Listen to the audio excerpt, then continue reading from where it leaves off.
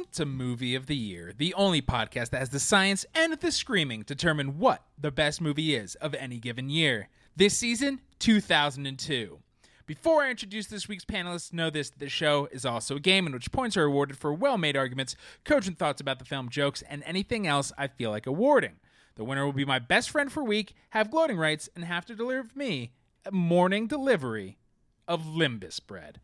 Which, if you want to know what that is and what we think it tastes like, you should head over to patreon.com/yearpopfilter. We did a whole fun segment called Shopping Spree, and if you want to know our full thoughts about this week's movie, Lord of the Rings: The Twin Towers, you're only going to get that over at patreon.com/yourpopfilter. With me this week, put your hands together, folks, for the one, the only, Greg. Hey, I am here and I'm ready to talk about Lord of the Rings: The Two Towers. Who isn't? Hopefully everybody came prepared to talk about that movie, because that is the one that is the subject of our discussion. Fuck. I watched Excalibur from the 80s for some Oh, reason. man. Okay, whoa. Hold on. Is it too late to switch over to a sweet Excalibur discussion? I am ready. Uther Pendragon. Mordred's terrifying baby face mask. Yes. Fuck that Or kid. his haunted forest my nightmares. of Arthur's knights, that when Arthur has to face him and he has to go through that forest where the knights are just their dead bodies are hanging in the trees. Mordred, real evil, everybody. I saw that movie when I was 5. My mom went, "You'll like King Arthur stuff, right?" Mom, come on. With us as well is Ryan. Hey, what's up? Just got back from watching Return of the King. Is that what we're doing? Yeah, I think this is going to be fine. Greg watched The Twin Towers. I watched Excalibur. You did Return of the King. All Lord of the Rings movies. It's going to be fun. Average it out. And a very special guest. Hard to get. Months to book. Put your hands together for T-Money Bagels, a.k.a. Taylor Wilhite. Oof. Guys, I hate to be the bearer of bad news, but after all of the effort we put into to move around scheduling and everything, I did accidentally watch the animated Lord of the Rings from like the late 70s, early 80s. That is hell yeah. mostly a musical. So we might be two ships passing in the night on a lot of these things here. And Mike, I'm so sorry. I hate to do this, but I thought what I was watching was Return of the King. It was actually Mamma Mia, Here We Go Again, the sequel to the Mamma Mia movie. Drama. Also mostly a musical. Mostly a musical. Mamma Mia. Now, I want to talk about this musical for a second. Taylor, Yeah. Why did we get none of those songs in this movie? I think because they didn't have the rights, because a lot of them were originals. Like you can't just put the Lord of the Lash right into, the Two Towers. And I think that they were trying to skirt around, because famously around this time they had the score issues with awards, where it's if you reuse bits from previous movies, you can't be nominated or whatever. Yeah. So I think they were trying to skirt around that. But I really wish that we would have gotten some reinterpretations. I think it would have gone a long way to making these perfect films even more perfect. Taylor dropping some Oscar drama bombs. I love that. There really was a fight. Who do we think has the best voice in this ensemble if it became a musical? Aragorn, right? He actually sings at the end of the third movie. He's like, "Hey, now that I'm king, I just thought I would karaoke." bust into a song." He just sings it's either him Touch or, Me from Rocky Horror Picture Show for some reason. Yeah. I can't, is it Merry or Pippin that sings in the third one as well? Oh, yeah. One of them is the lead singer of Drive Shaft. Yeah, You Drive all, Shaft. everybody. Hell yeah. I love a good Drive Shaft rap. Are we going to just become a Lost podcast at some point? Oh, that happened a long time ago. my friend. I've been thinking about doing a rewatch so often recently. Wait, but not record about it? Well, no, that's why I haven't done it yet. It's because no one has asked me to do a podcast about it Okay. yet. Taylor. Don't rewatch anything without recording There's it. a little company that I might happen to represent called popfilter.co that would love to have a Lost podcast. Weird. Intentionally. Well, we've danced around it. Why are we pussyfooting around? We're talking about Lord of the Rings and Twin Towers. Before we dive in, everybody, and keep this short, 1 to 3 sentences. What was your relationship to this movie before we really dig in? Taylor, I think I can already tell. Yeah, I love all three of these movies, and this one might be my favorite of the three. It's between this one and Return of the King, like very closely, and I fucking love it. I'm all in. What's your stance on the desolation of Smaug? Man, they really should have only done one movie for those. That's really, really long, Peter. Really Long Peter, his old nickname, comes back again. Greg? Yeah, probably the movie I have seen the second most after Fellowship of the Ring. I like them Of in the movies or in this series? order, of movies ever. Oh, damn. Because like this is like a yearly. All three of them are like a yearly watch. This is the first time in a long time I've seen just the regular cut though, because usually I'm an extended edition bitch, but not for this. You want that extra long Peter? Oh yeah, dude, for sure. The guy doesn't direct a lot of movies, so you gotta make the ones he has directed longer. It is a few amount for how large he looms. And one of them is The Lovely Bones. The Lovely Bones. That was after these? Weird. Ryan? Yeah. What is your history with the Twin Towers? Not the same as theirs. Movies like this made me realize that this whole sequelitis franchise IP shit has been going on forever. Like, I can't believe how many movies I mindlessly went to. Even back then, I just didn't care about. We're just like, well, we have to go, right? Because it's a second part of something. Big. It's big. So, like, all the Harry Potter movies, all of these movies, even James Bond movies, just go. And I don't know why. I haven't thought about this movie that much in 20 or so years until we did Fellowship. So that's 2001. We did the year 2001 on Movie of the Year, and 2 years ago in real time. And I really had a good time with it. So good, in fact, that I almost like just watched The Two Towers of my own volition. I did not, but I waited till now. Like, I want to watch Return of the King. I'm not going to do it. We'll get to that eventually on the podcast, so I'll just wait. For sure. That's the Oscar winner. Probably 2 years from now if History the past holds. dictates the future. Yeah. Well, that's the movie. We're going to get into it. We're going to take the quickest break. And when we come back, all of our thoughts digging deep in a way that Peter Jackson never expected into Lord of the Rings, The Twin Towers. 47 years after its original publication inspired nerds to do silly voices while rolling D20s, dozens of Led Zeppelin albums, thousands of books, and a couple of weird-ass cartoons, a splatter horror cult director from New Zealand was given the chance to direct all three Lord of the Rings films. Peter Jackson directed the trilogy back-to-back entirely in New Zealand with minimal studio oversight, doing pretty much whatever he wanted and inventing special effects along the way on the road to his fantasy opus. Late in 2002, the second of the trilogy came out, Lord of the Rings, The Twin Towers, which included the Battle of Helm's Deep, which took 3 months to film just by itself. Even though it came out in December that year, the sequel became the highest-grossing film of 2002 and the third highest-grossing film of all time at the time of its release. Taste buds, I ask you this. How does The Twin Towers reconfirm that Peter Jackson was the best choice to direct all three of these movies? I think it's because he understands that you can't like make it cool too much. You can do some things that like to try to make it exciting, make it an action movie. But I think he really leans into the fact that these are romances. They're not novels. They're romances. And because of that, they're like kind of overwrought and super melodramatic. And I could see that being such a huge miss. But he really, he finds the truth in that sort of overblown melodrama, and he makes it really sing. And so I think that because of his genuine love for the source material, he's able to manifest it in a genuine way on film. We're in a very dangerous time in 2002. This is 2001 is when probably one of the most damaging movies in the history of Hollywood has come out, which is Shrek, ruining comedy as we know it. I think that there was such a good chance that if it wasn't Peter Jackson, that this could have introduced that sort of shitty DC MCU humor to this franchise, 10 years before all of that came about, before Chris Pratt was saying, they're right behind me, aren't they?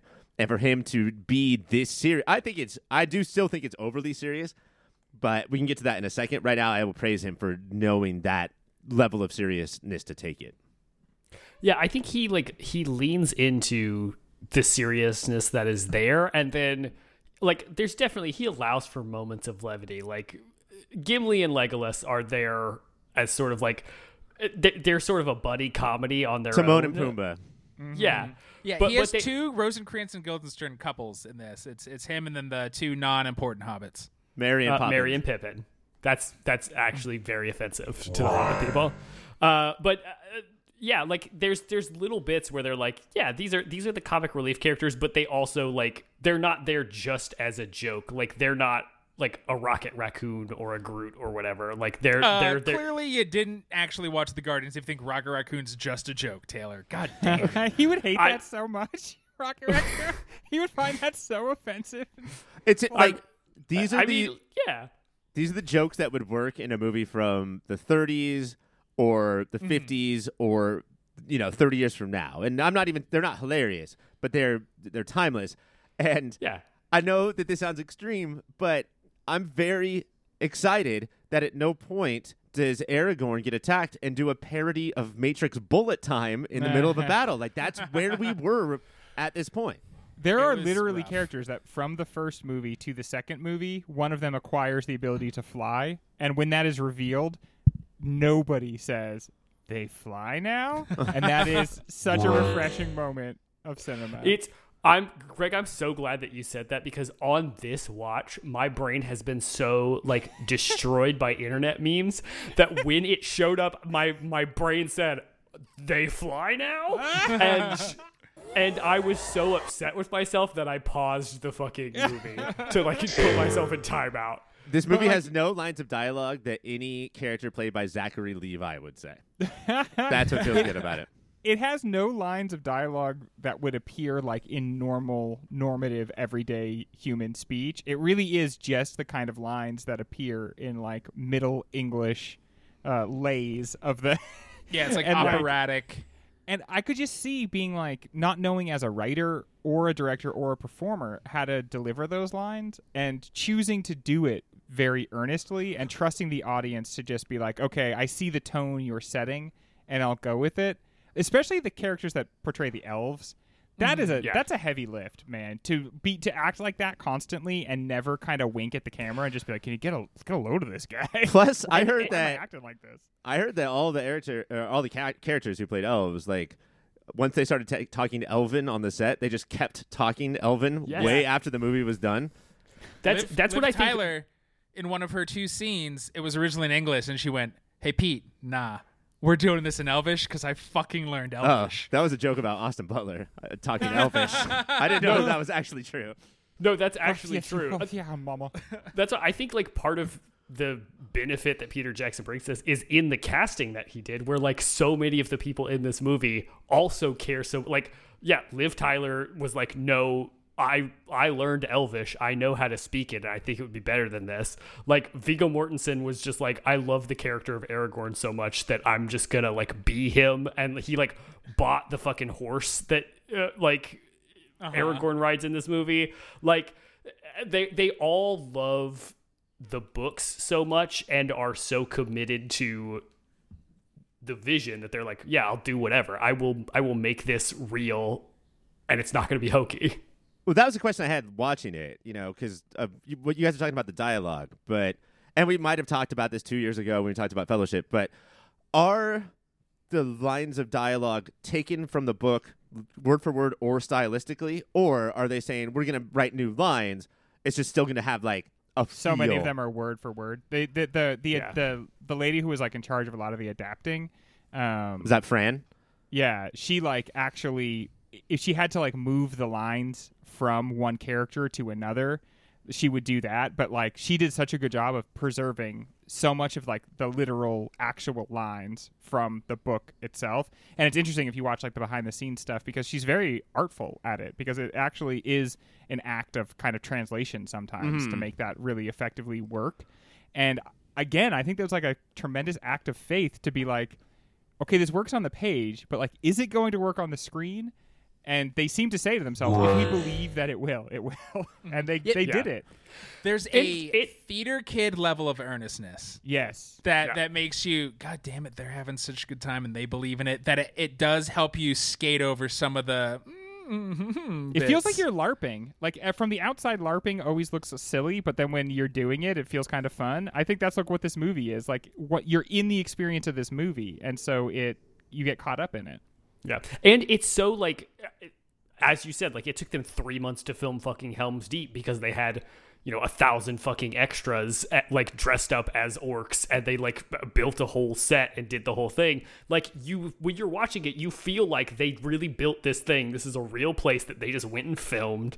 And so it feels like, yeah, these people would talk like that. I wouldn't, but obviously I'm not from the very real place of Middle Earth. So that's their culture. And that's so nice seeing weight everywhere. Yeah. Everything had a heft to it and a blowing realness up and the actual and pieces falling. That's the part of the Peter Jackson aspect that I want to get to. Like, it's very clear. This trilogy is so great because he loves it. It's so much more than I could or do or would, that there's a lot of stuff that like it's not I roll my eyes at. It's boring. Like he is including all of the stuff that I don't get. That's not the Peter Jackson aspect. I think that anybody that loved it would just include this stuff because they felt like they had to. But it's I feel like we talked about this a lot in this season, but like this feels like practical effects handing over the reins to CGI, and this is like our last burst. And there's a ton of CGI in here, a ton. Yeah. But there's a ton of not. And that's what I want to focus on, is that Peter Jackson, if you look at his older movies with like the one with the puppets and not Meet the Deedles, but something like that. Meet the Feebles. Meet the Feebles, thank you. And his need for like, I'm putting my hand in the literal grossness that isn't being created by a computer. I mean, is it wargs? Yeah. So there's dog things. Yeah, so like they're running by, and you can tell when they're CGI, but you can tell when they're not. And when they're not, it looks so much worse and so much better at the same time. Yes. Like there's people like literally throwing stuffed animal dogs across the field, so it looks like they're running. And it's those are the best parts of the movie by far. And it Also, is like, that blend because like Treebeard is half CGI, Yes, half and it's a giant amazing. puppet. It to the reminds me- point it's that like the actors Never-Ending were Story. stuck. The actors were stuck so high up when everybody went to lunch, they wouldn't. They would put their food on a pole, so they wrote a script together up and stuck in the trees. That's insane. And it was just potatoes, right? Potatoes and It was just biscuit potatoes. The bread. movie. And so much of the feel of this movie is like the architecture, both the architecture that still sort of survives and the signs that this is like the end of a great era or like, long after the end of a great empire. And the physical places that like miniatures that were built and then like the camera could tour around, just like you don't get that same feeling from like moving through like Wakanda's, mines or something like that, which are so obviously just one big flat CGI painting basically. Like you're on the tram ride at Universal Studios. Like that's the feeling you don't want to have, and he mixes all of that so perfectly. And the other thing too, like we were talking about Bourne Identity and what you sort of lose when you get to Supremacy and Ultimatum is like like the number one thing that we need from an action director is where are we? Like where are we now when the camera moves? Where are we then? That's something that I think this movie is so good at. It's just we always know where we are in the battle, and that's something that I mean, like Quantum Mania doesn't care about that as much. Well, it's given the time, right? They started building stuff in 1997. I didn't even realize how long they worked on stuff. It took 2.5 years to build. Let's transition to the CGI. They made 2.5 years to build Gollum in CGI, and then they cast Andy Serkis. And after he saw his audition, Peter Jackson was like, no, you should actually come to New Zealand. You shouldn't just be the voice. And so they did what they first did in 2.5 years, they did in 2.5 months to make Gollum actually look more like Andy Serkis. Insulting to Andy, I think. But it was actually a pretty quick transition. Yeah. It's caring. It's a level of care that you hear that the MCU did like, no, we told our stockholders that it comes out this date, so it's going to come out this date no matter what before you even started writing it, so we do not give a shit what it actually looks like. All of these houses that everybody's talking about, all these digital creation houses are just burnt to a crisp trying to keep up with these deadlines. But it doesn't matter. Just meet the deadline instead of, hey, man, here's your $100 million check. Go to New Zealand, create New Zealand, make the best movie you can. It's only 20 years ago, but it feels like a century ago. Is that all we have to say about Peter Jackson? Any final thoughts?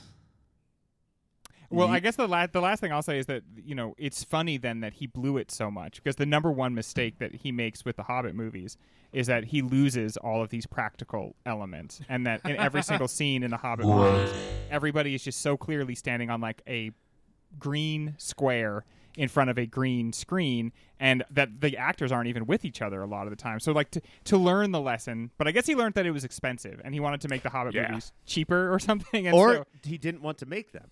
Like, I can't deny this check. I've spent my entire life, and from 97 to 01, prepping for these three. These other ones, like, finally the Brinks truck was so heavy that I couldn't deny taking it, even though it is just going to be in volume or whatever that room is now. That is all the time. No more mention of Peter Jackson the rest of this show. The director? Points. When we come back, we will be talking about some Rushmore babies. Mount Rushmore! You know what that sound means. We're building a mountain tonight, but it's not to 4 ugly presidents.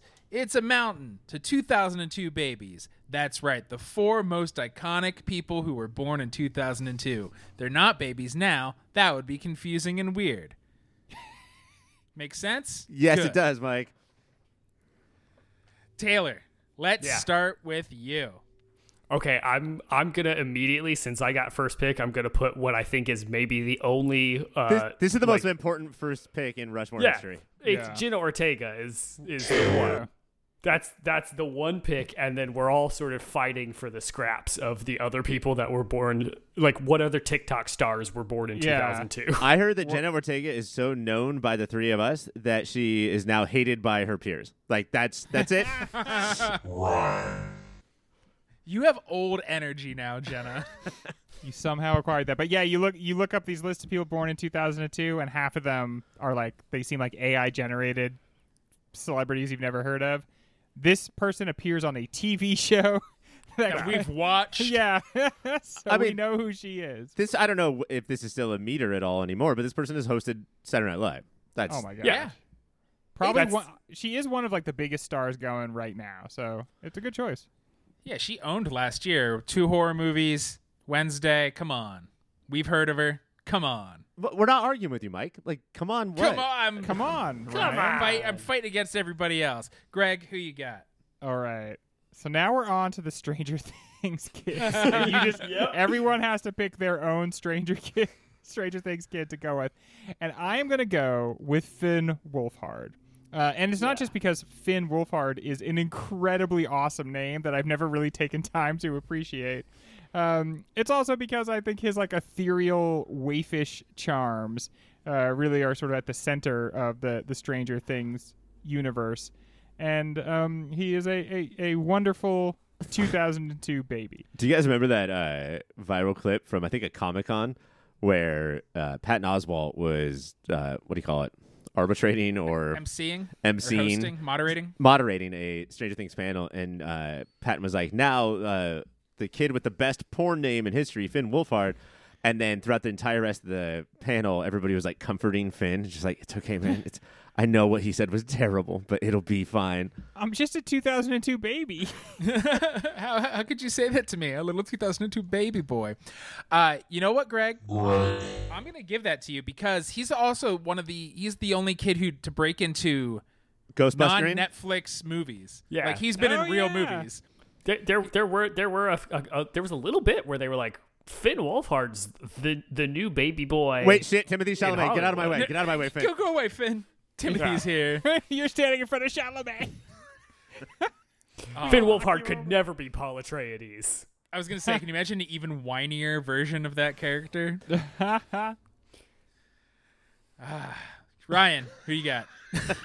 You said, can you imagine? And then you sat there and imagined it and got upset. Yeah, I got annoyed. All right, let's see if we can make that the only Stranger Things representative. No chance. I'm gonna go with somebody who is famous in our hearts but about to get famous in the world, and that's Aman Vellani. Damn. That was quick. Who is about to become a movie star, guys. I don't know if you've seen the trailer for the Marvels yet, but she is going to destroy that movie. She's Yeah. Ms. Marvel? Yes. Oh, man, she's amazing. She's very cool. She's She's also been in a couple, like, movies, right? Was she in... I think that Ms. Marvel was her first name, but Oh, okay. She's gonna be in a movie, though. at least one. I mean, she owns that trailer, and I think the same way that she's going to own the movie. Yeah, And what she's I so like- funny and effortlessly charming in that show. The editors of the trailer knew that, and it feels like everybody's like, yeah, give it to her, obviously.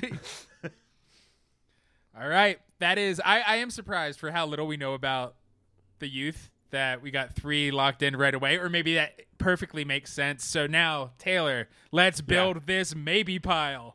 Okay, let's throw some on the maybe pile. I'm gonna now. I think maybe we will potentially only end up with one Stranger Things kid on here, but I'm gonna throw one right onto that maybe pile. See if he burns. Let's put Gaten Moderato on there. Hell yeah, dude. Because he was on Stranger Things and he broke out of Stranger Things to do a prank show where he got people who were trying to apply for jobs and then he pranked them. Which everyone said that's in poor taste, buddy. You What a probably bummer. shouldn't do that. Was it called I don't- Matarazzo? Matarazzo? I think that is less clever than the name. I think it was like Prank Encounters or something like that, which is nothing. But hey, he did something that wasn't Stranger Things.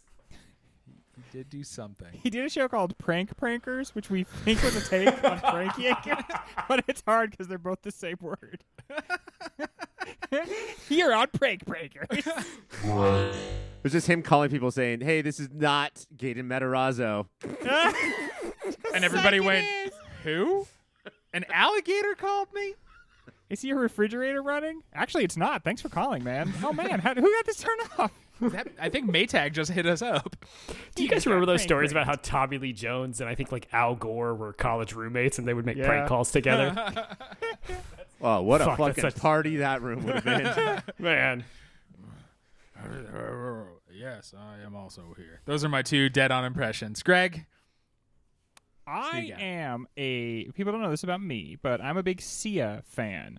And Sia has bifurcated her personality into the person who sings and then the person who dances. And the person who dances I almost called her a little girl. She's 20 now, I guess, but she was little back when she first started performing. Maddie Ziegler, who also may have been on one of the dance reality shows. And she's like sort of like the dance Sona of Sia. And check out some of her videos because she is amazing. And the way she emotes while dancing, both like physically with her body, but also like with her face, is like just really like very intense. And it feels like a kind of a different experience than most music videos or whatever. And yeah, she's so talented. And there it is. There it is. But rules There it dictate is. she's on the maybe pile. So that's a good pick, Greg. Ryan. Yeah, I'm going to go with Greg, thanks for doing that. I saw her name when I was thinking about this category in my mind, and I didn't know why she was famous, but now I know, so thank you. I looked at that and I was like, that name sounds so familiar, but this face is nothing to me. Because it normally has a now I know mini why. Sia wig on it. Yep, have that's watched- exactly why. The chandelier video and the elastic heart video like many Yeah. times, and so I'm very familiar with her face because like so much of it is just very close-up shots of her like making all these manic, very intense faces. So she's Running away from Shia LaBeouf. She's Sia in the past. She will be Sia later. I'm going to go with Mike. I have two So superhero fucking generous. show picks here, and I think I'm going to go with the ginger. That is, she is from I Am Not Okay With This. Remember that show? Yes. It's the Carrie thing. And then she was also by far the best part of it. She was in Dungeons and Dragons: Honor Among Hell yeah. Thieves, a movie that I have not seen, but everyone I know has and loves and comments the about druid. chubby dragons. And she is also in Wes Anderson's Asteroid City because she's an actor. And if you're an actor, you were in Wes Anderson's Asteroid City. Her name is Sophia Did that Lillis. come out? What is that? That's in a couple months. I saw a trailer last night. It's literally every actor that has ever Everybody. been born. Yeah. It's at Cannes, Mike. That's why I think like it's. But Cannes is always when like you feel like these movies are coming out because people talk about how good they are, and then you don't get to see them for 6 months. Shorter standing ovation than Killers of the Flower Moon. Martin Scorsese's new movie, 9 minutes. So that's what we're working with this year. 9 minutes is when you're starting to get serious, right? Like I feel like we've heard like some really gaudy numbers, like 20 or something like that. Martin Did Shrek Scorsese, get 10 Shrek, yeah, Shrek got 10. to bring Shrek Donkey. back up? Martin Scorsese just did an interview where he was like, I don't have that much time left. I need to make Yeah, movies. And now they're going to spend 9 minutes of his life.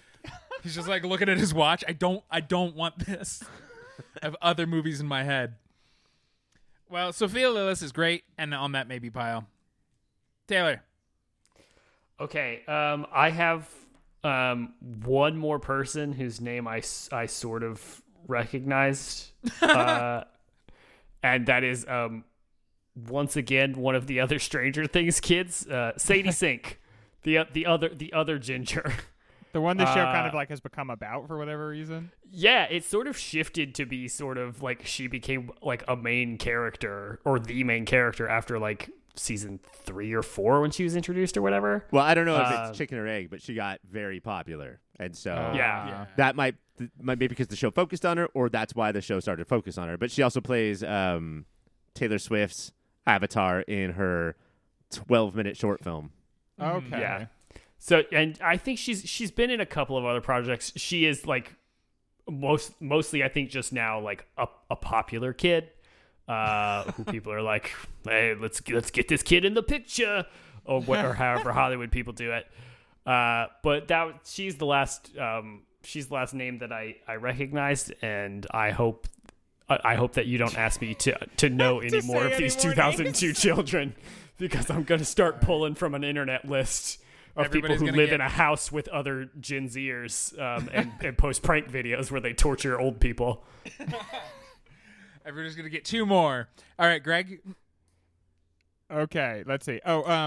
There's a young actress out there making it just on her own talent. Her name is Iris Apatow, and basically kind of like bootstraps.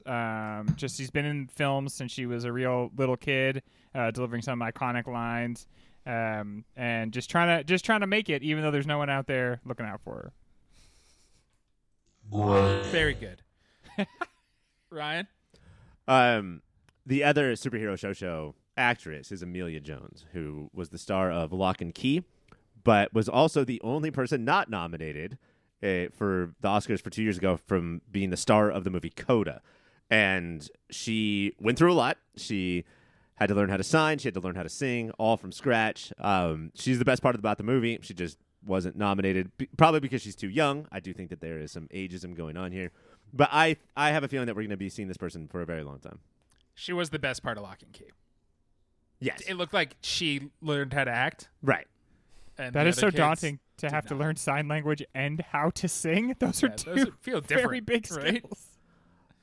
She's also, she's British, though. That's why she knew how to act already. Of course. Yeah. Yeah, because Those British British people kids. aren't actually like that. Right.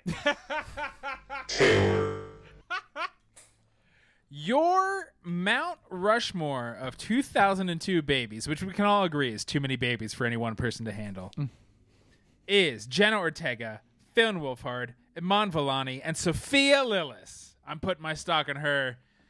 That gives Ryan the point. That's a good choice, dude. That was I think the clear fourth choice there. When we come back from the quickest of breaks, it's more... not Fellowship. Twin Towers. Hola, Filterinos. I just wanted to interrupt real briefly and say thank you for listening. Thank you for your support. If you want to support us a little more directly, you can go to patreon.com/yourpopfilter. There, depending on what tier you pick, $1 a month, $5 a month. If you're crazy, anything more than $5 a month, don't do that. You can get extra content. There's extra shows, extra series, behind-the-scenes stuff. You could pay for Ryan to draw you a picture. I can write you a poem. You can get the shirts off our very own backs. All of that and so much more over at patreon.com/yourpopfilter. While you're on the internet, you should check out Shady Monk. He does all the tunes you've been listening to. He's on Bandcamp, he's on Spotify, SoundCloud, wherever kids get their music these days that I'm too old to know. Shady Monk lives there. You can probably follow him on Twitter and Instagram as well. That's Shady Monk. Wherever you get music, check him out. Taste buds, Fellowship of the Ring was lauded for its casting and ensemble work. The Twin Towers finds their characters spread out over the map and not interacting as a group. This is normal for a second act, as Twin Towers is, but does this movie miss something with not having a gang together? And how are we to judge the second part in a trilogy while holding its own as a film? I'll take this first part first, Mike.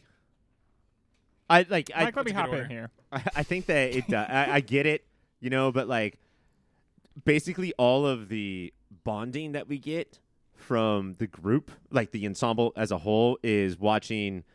Or like the classic haha, we're all sitting around having drinks is the elf and the dwarf making jokes, and all of that stuff with the humans and the hobbits and all of that, that's definitely missing here from Fellowship. I don't understand. Real quick, I don't understand the people who say that this might be the best of the three, having recently seen Fellowship. That seems fucking insane to me. Fellowship is phenomenal. The set pieces in Fellowship are bar none so much more interesting. It's got more heart. It's got some of the best action scenes. The world building, I think, is better. This is every action movie I've ever seen, whereas Fellowship is something completely different. I don't get why people say this is their favorite. It feels like when people talk about this movie, they only talk about Helm's Deep. Yeah. And it feels like they all have memory hold snowboarding with the shield Legolas. Which happens at Helm's Deep. But yeah. Which happens at Helm's Snowboarding No, I'm with the saying shield. memory hold. They don't Legolas talk is about dope. that. Snowboarding shield Legolas is part of the reason I do love Helm's Deep. But I feel like they forget the about way how Peter Jackson moves the camera changed. It suddenly felt like a Three Ninjas movie. It was Yeah. crazy. And I love the Three Ninjas.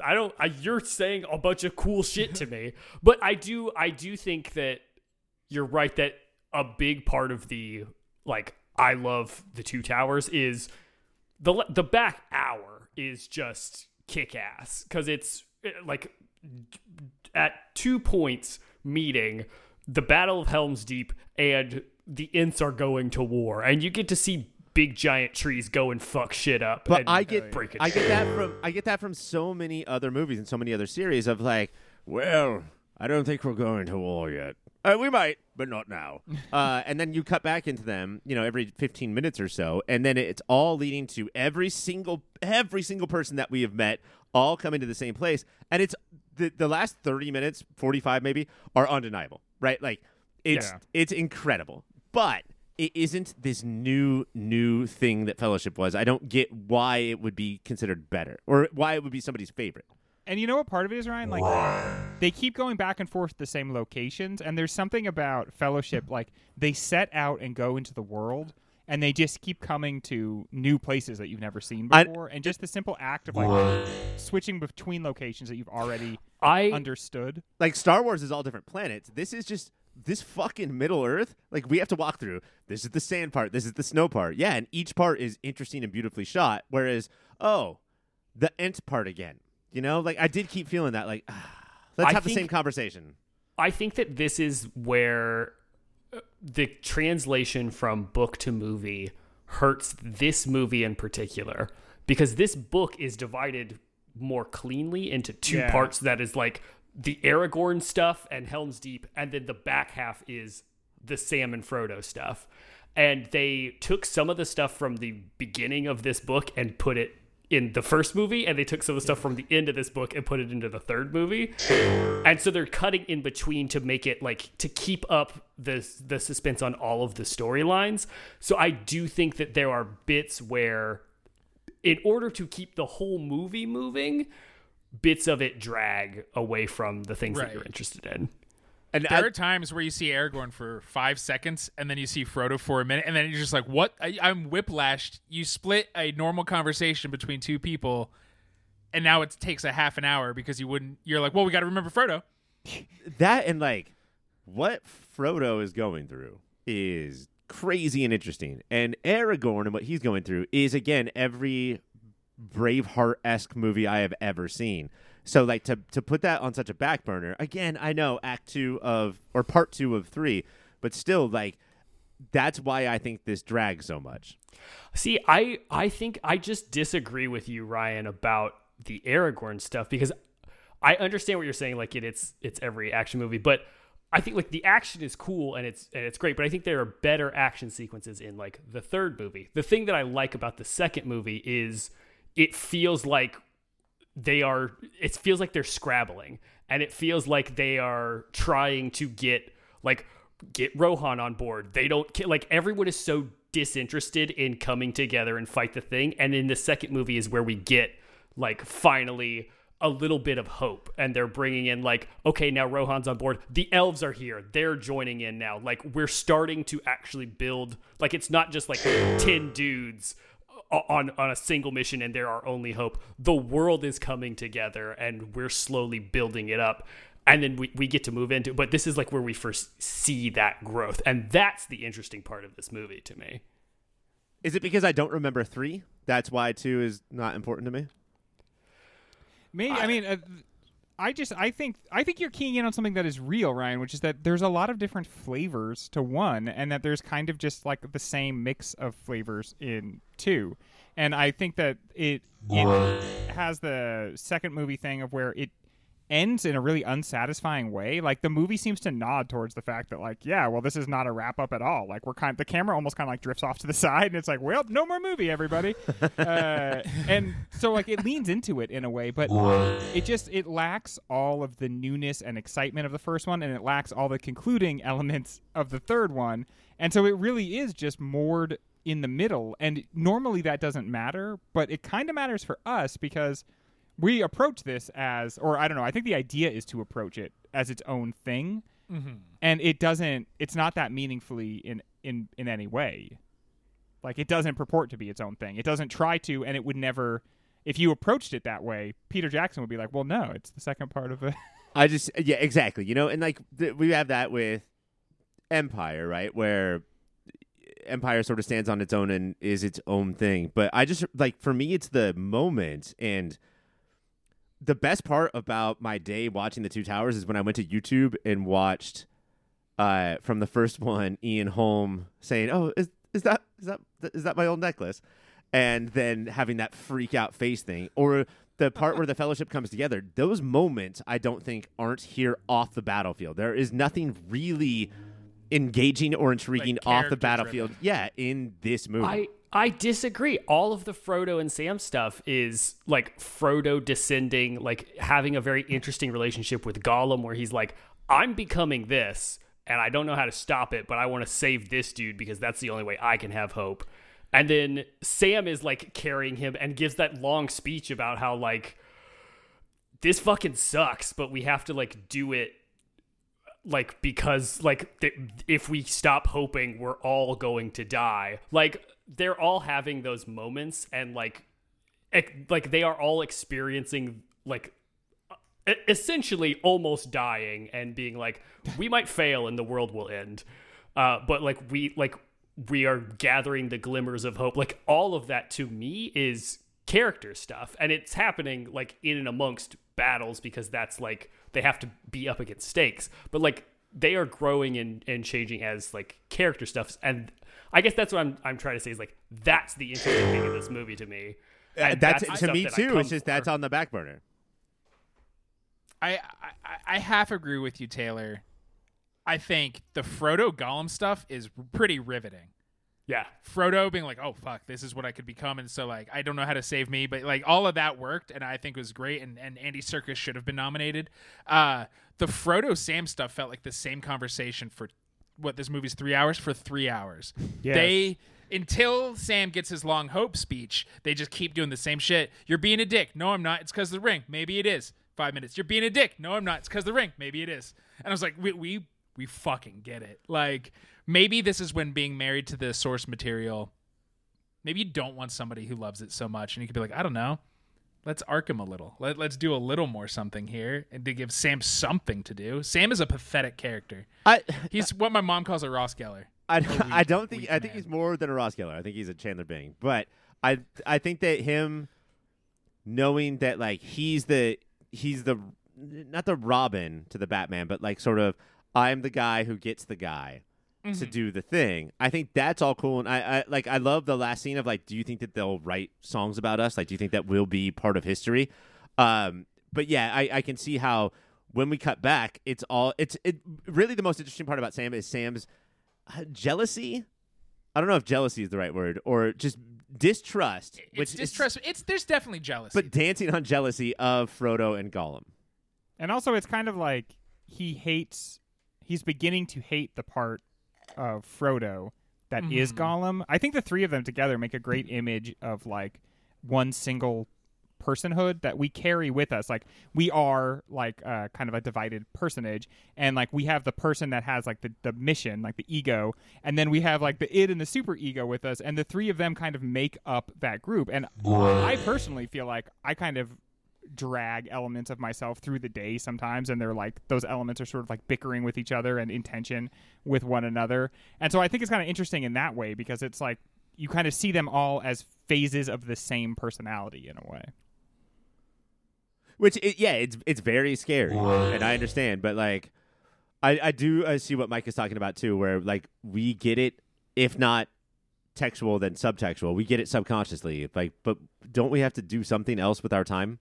You know what would have been interesting if they had the sort of, I think courage is maybe the right word, to just embrace the fact that kind of does seem to be like an obviously homosexual relationship, and instead of shying away from that, like really, really leaning into it deeply, and maybe like Sam loves Frodo romantically, and then explore those possibilities, because then it makes him more than just this weird like lower class, like, well, I would do anything for the upper class because that's my job, and it would sort of situate it. It seems like that's there, but it's if they leaned on it or highlighted it a little bit. The first shot of them is amazing, because I didn't remember. Like, I know that the reputation of the movies has become that they're a couple, but the first shot of the movie is Frodo like waking up, and then Sam right next to him also wakes up, and like that classic shot of a couple in bed, springing up at the same time. Yeah, just like, what's up? What's go going on, downstairs? Dear? I heard a noise. There are bits like, I believe in the scene, I can't remember which movie it's in, but in the scene where Frodo wakes up and Sam rushes in and like grabs his hand, Ian McKellen was very like intentional, and he was like, hey, you need to like grab his hand and make it very tender, because I read this as a child, and as a young little gay man, this was like very important to me, their relationship. So I think they definitely like, they added a little bit into it, but I you're right, Greg. I think it would have been better if they really just like fully committed. These guys are husbands, basically. But yeah, like, there are no 2002, I do home. not think was ready for that in the. Nor Peter Jackson in his storytelling style, right? This is not Douglas Sirk, but I do think that like the melodrama aspect of it, of like, will they, won't they, would have given me something to carry me on when there wasn't like an orc getting a sword through his eye. Oh, man, but remember that orc got a sword through his eyes? Fucking metal. Let's wrap up this segment. So we've talked about the old cast is spread out all across Middle-earth. Which are the new additions? Is there anybody who stands out, who holds their part? I was waiting the fucking whole time for I Am No Man. Oh, that's 3. Oh, yeah. That's 3. That's 3. Yeah. Miranda. That didn't happen in 1? Eowyn is so clearly put on ice, like multiple times. It's told, women don't hold swords. And then, so after a while, I started to put together, like, oh, this is the development of how she's always put on ice. And then in the third one is probably when it happens. But she is my favorite. Like, she's probably the actor of all the new ones that is the most capable of doing something with nothing, right? Like, here's my shocked face at you busted into my castle, or how hot Aragorn is, or like, there's so many things. God, we're all so obsessed with how hot Aragorn is. It's so hard. Well, the not camera to be. is. The camera is just like absolutely in love with him. Did he? Like Did he take hot pills since even the Fellowship? Like, I feel like something. He's happened. hotter in this because you know what it is. Yeah. Is he's more the king. He's becoming the king more and more, and so he's like Strider in the first one. You know, he's still just the dirty ranger, and in this one, he carries himself with like a little bit more grace and presence, and I think you read it.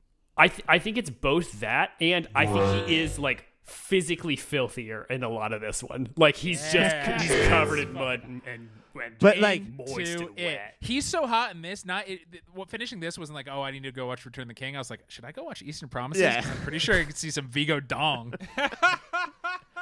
Oh, was that rain and mud? It just made my curls perfect. I don't know what to do about that. Is my hair bouncing? Sorry about that, everyone.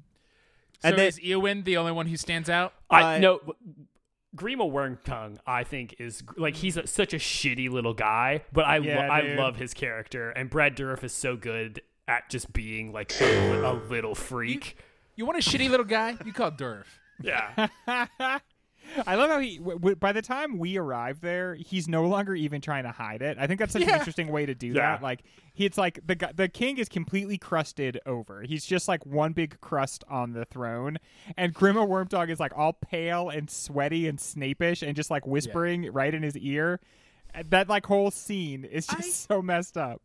I know this is the series that like set the standards, but I don't know if a new dude who looks like this named Wormtongue comes in, don't trust him. I love that shit about like, hey man, what's your name? Bob. Bob what? Wormtongue. Bob Backstabber. Bob Trader. And you, I'm Treebeard. Why? Well, look at me. Don't And, call. Don't call me a tree. How dare you call me a tree? My name is Treebeard. My friends are all named after trees. All these trees are beech, dead. oak. Yeah, this is beech and oak. All these trees are dead. That offends me. Don't you ever call me a tree. You're so fucking ugly. also the Ints are just a joy to see, and I love just the concept of a bunch of old tree dudes who are so boring that all of the women of their species just left and they can't find them anymore. They're like, we don't want to put up with your shit anymore. And I like how everywhere they meet, they're like, but if you see the ladies, please ask them to come home. If you see the tree wives, the end wives, please send them back on home. I have to say, They're Treebeard is a incels. great new character. And I love the economy of being like, you know what we can do? We can take somebody with a great voice who's already in this movie, and that way we don't have to hire a whole new actor. I did think that sounded familiar. Yeah, it's Gimli, Rhys Davis or whatever his name is. Yeah. It's like the same guy. That is all the time we have for that. We're going to take the quickest breaks. When we come back, it's time for a game. Now, taste buds, the time has come for a little deal with the devil, a.k.a. Trivia. The rules are simple, but the game is hard. When I finish asking the question, then you ring in with your name, and only then. Ryan, Yes? it just says it like when you say the rules are simple but the game is hard, it feels like the next thing you say is going to rhyme with hard. Do you know what I mean? Like that's maybe try that Rules next are time. simple, but the game is hard. You suck powers, but I throw cards. It became about Rogan Gambit. I'm sorry. As all your raps do. They always will eventually. Those two dirty, weird Southern belles. But no, this is not about the X-Men. This is going to be all about the Twin Towers, the movies, the books. Mostly the movie, not really the books. But you guys know how to play trivia. Let's dive in. Question the first. Which of the actors was hurt during filming, and what was the injury? Taylor. Ryan. Taylor. It depends on. Almost all of them were, but famously, it was Viggo Mortensen broke his toe while kicking the helmet when they find the orc camp where Merry and Pippin. They think they lost Merry and Pippin. When he fell to his knees and cried, Peter Jackson was like, he's such a good actor, having no idea that his lead just broke his toes and kept rolling with it. That's amazing. Broke his toes. Toes. Multiple toes? Multiple. Wow. That sucks. I can't remember. Was it in this movie or the previous one that Orlando Bloom fell off a horse and broke a rib? Yeah, Orlando broke a couple ribs. Gimli tweaked his knee. There's a scene where all three of them are running and all of them are fucked up. Yeah, like the actors. NFL. So it looks like the characters are tired, but no, the actors. Viggo also broke a tooth and then had to go to a dentist covered in all the mud and blood and shit. Also, I love how, and like then- we think acting is so glamorous, but they like subject them to so many dangerous things, and they get hurt all the time trying to do them. We all almost died. And then Sean Astin just stepped on a shard of glass and it went through his hobbit shoe and his foot. Rudy, Oof. Rudy. All right. What character is in the movie but not the book? Greg, Greg. Eowyn. I don't know how to say all these names, so I don't think that's the one. Ryan. Ryan. Wolverine. Taylor. Did I miss Wolverine in this? Oh, you didn't see him? I blinked and I missed him. He was Taylor. like snickety. I don't think Arwen is actually in this part of the book, right? Oh, yeah, 'cause She she's from is the not. Silmarillion or whatever it is. They pulled stuff from the appendices. Apparently, there's an appendix called the Ballad of Arwen and Aragon, and that's what they're just like. Let's Is that we need 2 girls at least, right? Yeah, dude, we got to get some ladies in this. Yeah, because Is that she Liv only Tyler? appears in like the dream sequences for this, right? Mm-hmm. Yes. Who was Uma Thurman originally set to play? Ryan Ryan. Galadriel? No. Greg, Greg. Arwen, No. Taylor. Taylor. Eowyn? Yes. And who was Ethan Hawke originally set to play? Greg, Greg. Aragorn, No. Ryan Ryan. Wolverine. I mean, probably. Taylor. Taylor. Faramir? Yeah, I am trying to say people Wow. from this movie. Yeah. That I totally was guessing on that one. Next question. That would have been distracting, right, with those 2? Ryan. Ryan? Yes. Greg, Greg? no. I think Taylor. to have 2 They blend actual seamlessly into the scene, just as they always do. 2 celebrities in this movie full of dirty chuds, I think would have been distracting. When they first met, what did Liv Tyler say to Miranda Otto, who plays Eowyn? Ryan. Ryan. Is your name Miranda Otto, and do you love to get blotto? I don't think that's right, but Blotto's always going to get me. Greg, Greg. do you want to brush each other's hair? Oh, no. It seems. Taylor. Taylor. Do you have like 6 appendages that you can add on to yourself that are like robotic limbs and become Dr. it's Octopus? Otto. I got it. I'm so glad there's at least one other woman in this film. Yikers. She called it out. True or false? Mike received the Twin Towers on DVD for Christmas, tried to watch it alone, fell asleep, and never went back till this week. Ryan. Greg, Ryan. True. What if that was false, man? That that would be sounded really crazy. specific. What character is a total bro in the book but got turned into kind of a dick for the movie? Ryan. Ryan? Treebeard? No. Because he's dope in the movie, right? Yeah, he's dope as hell. Yeah. Treebeard's always a bro. Yeah. Taylor. Taylor. Faramir? Yeah, in the book, he meets them, and he's like, you got the ring? I wouldn't even pick it up if I saw it on the street. Where do you need to go? Let's go, little dudes. And Peter Jackson was like, Oh, yeah. I don't want to talk shit on Tolkien, but maybe an arc. Yeah, What might maybe be like have a good little bit here? of tension. Faramir Just rings a touch. more like Game of Thrones character in this movie than Yeah. the rest. Well, he is the brother of a Game of Thrones character from the first one, Boromir. Is that Sean Bean. Ned Stark, Oh, I thought that was a trivia question. 006. Oh. Should have been. Shit. Which actor played 2 characters? Greg, Greg. John Rhys Davies. We just talked about it a second ago, and I tried to not make a face. Because, yes, he was Gimli and Treebeard. That's the problem with trivia. Is sometimes people are going to mention things about the movie. I know. How dare that happen in a movie podcast? What does Mike think of when he hears the name Sauron? Ryan.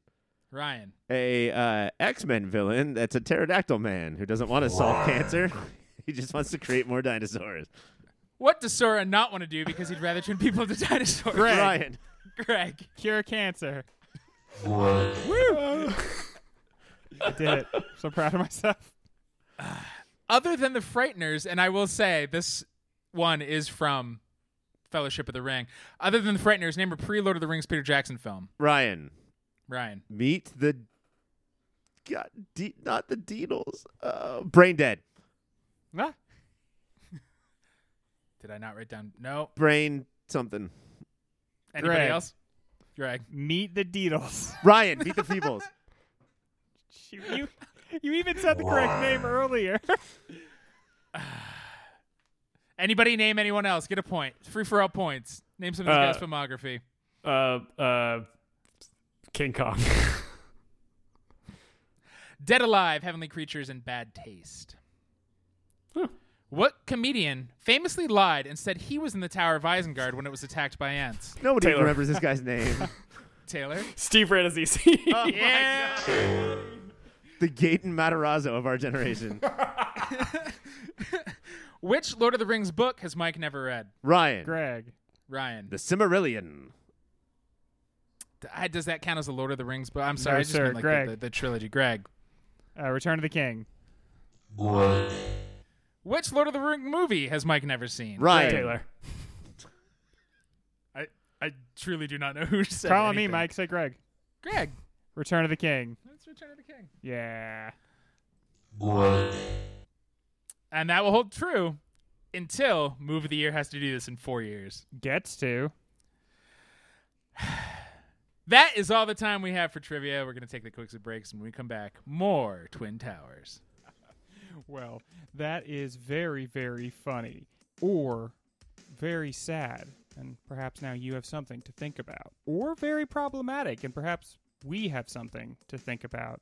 But in any event, I'm sure you have some reaction to what you're listening to. So why not check us out on the social media? You can go to Instagram or Twitter and find us at YourPopFilter.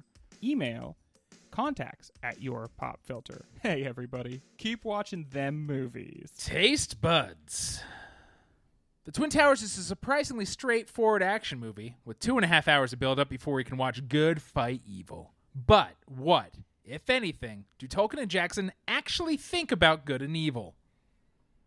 I think that this story, both the movie and the book, are about what it feels like to be on one side of a conflict and not necessarily portraying both sides of a conflict. This is not Game of Thrones. This is not like, well, some families have good people and bad people, and, there's like no one person is totally right ever in a historical context.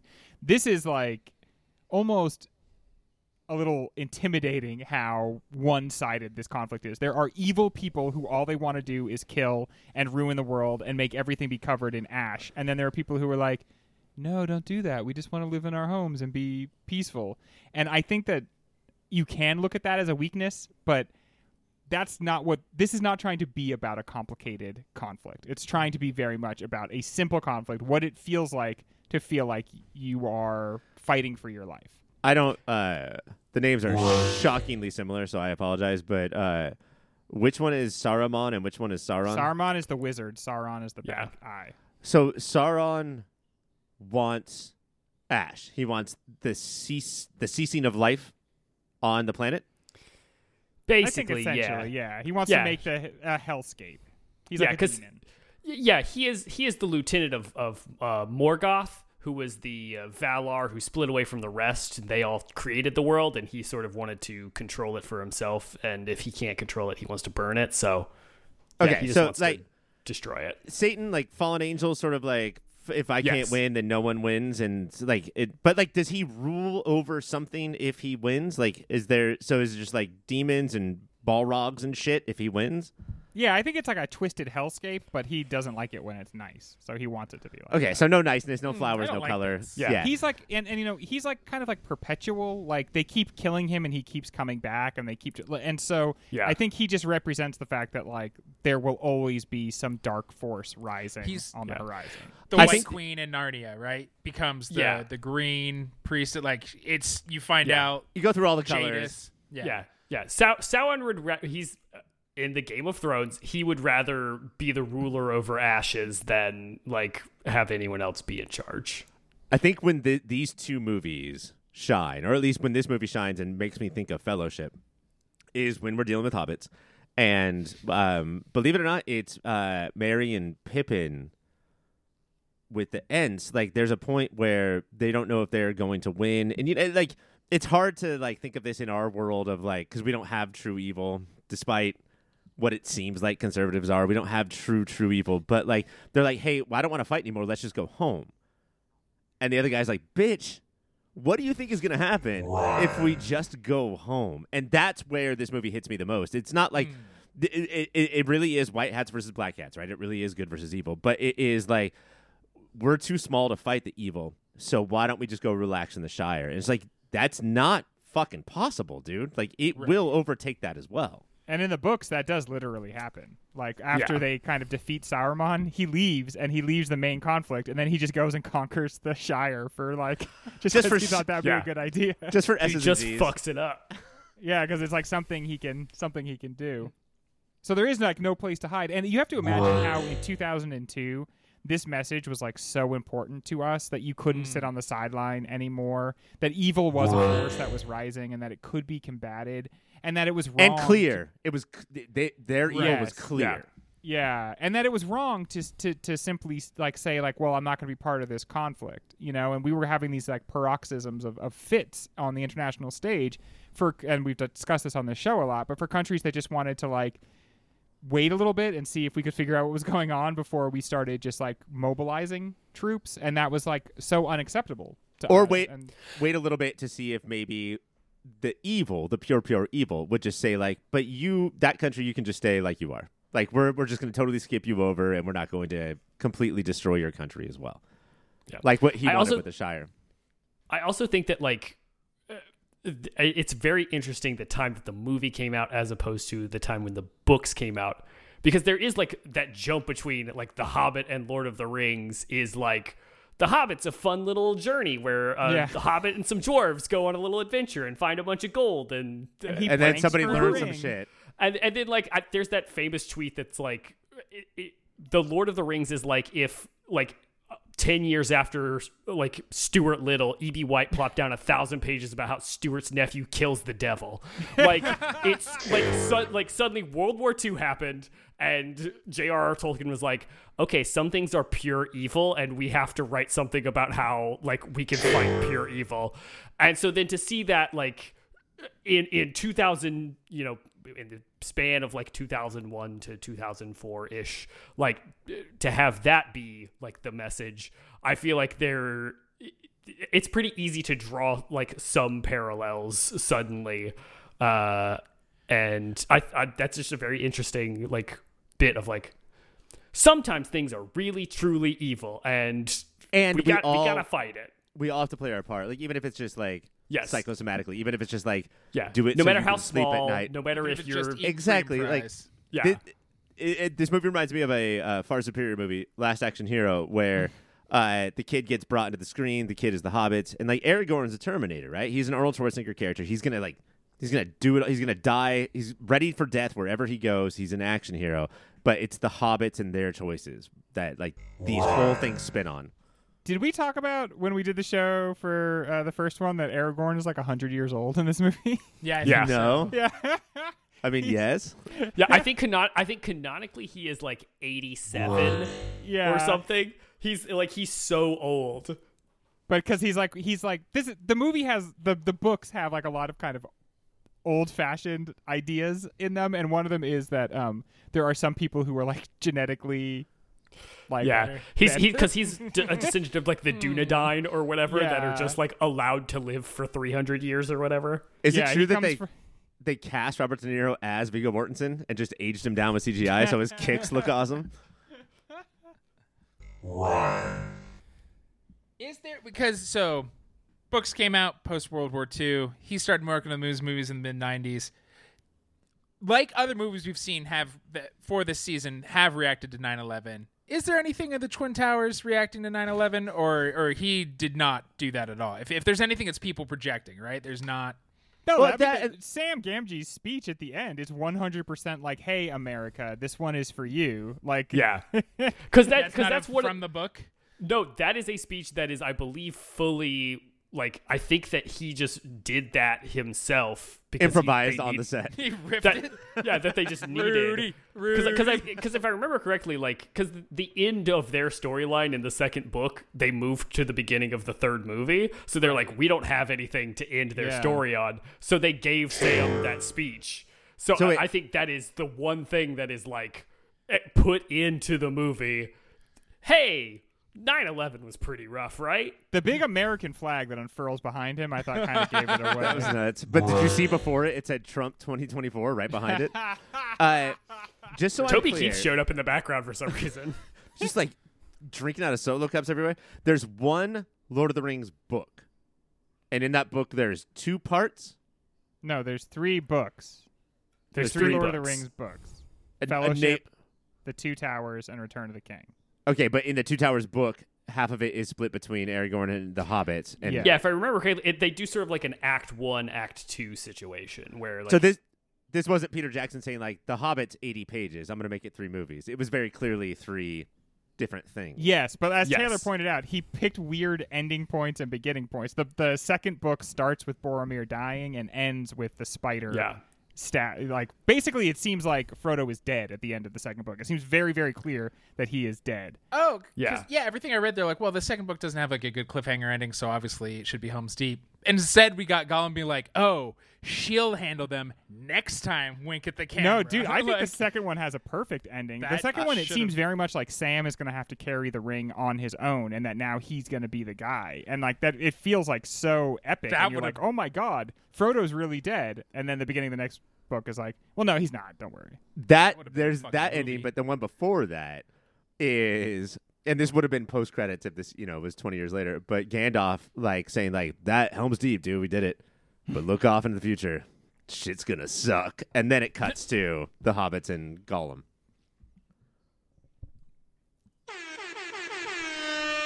Speed round.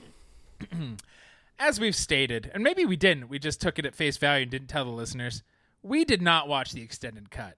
But did you miss it? Can you even tell? Is it possible to argue that this is the better version anyway? An hour, gentlemen, an extra hour. It's only like 47 minutes, okay? And I did miss it. I have to say, I am one of those people who watches the extended versions and then says of all the stuff that appeared in the theatrical release, oh, this is only in this one. I can't even really tell what's in one and what isn't in the other. Like, I'm not good at that. So I didn't feel like I missed that much because I don't remember what was in the extended version. And yeah, like typically, let's just take these three instead of saying extended versions in general. Are we missing 30 seconds from every scene, or are we missing entire plot lines when we don't watch the extended? It's usually like entire scenes and then sometimes extended bits of other scenes. Like there's an entire flashback scene of like Boromir and Faramir and diving into their Fucking. sibling relationship and like setting up that Faramir is like the discarded child The and all second that son, stuff. yeah. Yeah. And then there's more Arwen, right? Because I read that in the extended scene, she was supposed to be in it more, and they cut her even out of the extended cut, but you can still see her in Helm's Deep because they were like, well, we're not going to go and cut her out of all the fighting. So you can just see Liv Tyler fighting in the background, but they're like, ignore her. That's awesome. And like, do you Yeah. think it's just like, well, they gave me a blank check, so film it all, and we'll figure it out later. Like, it's easier to edit in the editing room than in the screenwriting room, which seems Yeah, like that's I such a don't- bad misuse of money. You don't want to fuck your future self, right? You want to leave it all out there, be like, what does work, what doesn't, I guess. I think he also thought that there might be an appetite Extended for it. versions later, yeah. Yeah, I mean, I think that he's kind of a shrewd businessman. Like he approached this as much as an artistic project as like a an economic one, and so I think that he kind of saw that saw it coming. This person I'm who has about hung to the make back of his mint. career on the Beatles. Okay, yeah. Oh, did he do that? I was just thinking, I was like, what did he get up to? A different epic? It was dumb of Tolkien to name two bad guys, Sauron and Saruman, right? Dude, fuck that. And I know, What the like, shit? why are we doing this? Just make one James or something. That's the kind of thing that when you adapt it, I think you should switch. Yeah. Switch Saruman. It's also weird that the secondary guy has the longer name. Uh-huh. Like everything about it is just kind of wrong, and it's because he was building this language. It's because Tolkien Yes. was building this language, and so he wanted there to be similar roots and everything. But it's That is very entirely- weird for the audience. That's why like all of the the hobbits have like weird names because like he invented a language that all of their names are actually in and then translated those from that language into what like Old English would be. So it's like a whole thing. So that's why all whole the names thing. are stupid and sound the same. One of the things I always find fascinating about these sci-fi or fantasy stories is that, like, there's no name like Bertha because that's just not how the names work. Like, we've got, like, Ols and, like, there's certain letters that we always go back to, And so, like, there's some names that you can shout out. Like, that does not belong in this story. They always sound like these names over here. Ryan? That's not going to be there. Oh, Ryan with his great magical sword, Brian. Brian? Now, that's a fucking name. How does the movie capture the difference between Gandalf's gray and white? Does it feel like there is a difference between Gandalf's gray and white? Yeah, Gandalf- that's my one big problem with the movie is Gandalf the Grey in the books is this cool old stoner, who's like basically he knows he's got some big job that he has to do, but it's not time to do it yet, and so he's just like partying up. And then Gandalf the White is like, I came back to do the mission, and so now I'm a serious person. And I feel like they didn't really want that for the movies, and so they kind of had Gandalf the White be, I think, a little bit too much like Gandalf the Grey. Gandalf the White in his robe and his cane on his horse looks like he's from a D.W. Griffith movie. Looks like he's missing a hood. Yeah, they're like the White Wizard is coming. I did not like how they mashed The up wizard. Christopher Lee and It's Ian's creepy. face. But are they called Ents because they ain't human, but they also ain't exactly trees neither. Like taint. Yes. The taint. It's like the taint. taint of races. Mike, you're correct. Who said yes? Good. Yeah. Mike, you're exactly correct. It's the most correct anyone's ever been. If you could cut one of the storylines here, why is it the Ents? No, I would never cut the Ents. They're our tree No. friends. No way, my man. Oh, I would cut the ants with an axe, and I would hit it as hard they as I hate can that. right at the bottom and chop it as fast as I could. You know, my favorite thing about the Ents is like, okay, we had the meeting. Everybody go your own ways. And then the second he sees Isengard, he's like, Ents, get out here. And they just come out of the forest right away. What? You guys hanging out? Let's hang out. My favorite Ent moment is post Isengard. There's the water coming that the orcs and Uruk-hai and goblins have been washed away, and then there's just one Ent fully on fire who runs and like dives into the water to be like, oh fuck. I gotta get in that water. I'm burning up. He jumps up and he does the thing where he puts his hand behind his head and then just perfectly dives in. I also Was it love too the much fact, to have him go? Whoop, whoop, whoop, whoop, whoop, whoop, whoop, whoop? I love how Merry and Pippin get picked up by this tree and they're like, "What the fuck is this, bros? You have seen everything. Like, Yeah. how is this crazy to you?" We never talk about costumes on the show, but are they sort of the unheralded star of this movie? Yeah, costumes are so good. They all look great. My favorite little detail is just that Aragorn starts wearing Boromir's like arm guards in this movie. Yeah, like I couldn't believe I realized that. Did you hate yourself a little bit, Ryan? Yeah, no, I was like, But I feel like this movie kind of like ushered in a new era of costuming. Like Game of Thrones took it and absolutely ran with it. Like Yeah. the depth into which you can look into the Games of Thrones characters, like their outfits, is incredible. But this movie kind of set it up in a everyone has HD all the time, and so some of it like was threatened to even be kind of lost in it. But it's it's like all the little details, all the appurtenances are, I think, kind of perfect. all the behind the scenes stuff of them making all these costumes is like incredible because it's just people who are like, yeah, we've been working for like basically 5 years nonstop just making costumes, and this is just our job, and we just live here and we do this. and like the best part about it, like I always go back to the Uruk-hai. Yes. Because they look so dope. Their faces are all different, and their costumes are all different. Like I'm gonna wear the, cross belt, and I'm gonna wear just the one strap. And instead of like CGIing 3, and then hit CR or like control copy all the way down. Like they're all so different. All their faces are different. There is some of that, like when the drone or whatever the camera gets really high, and we see it like the full armies.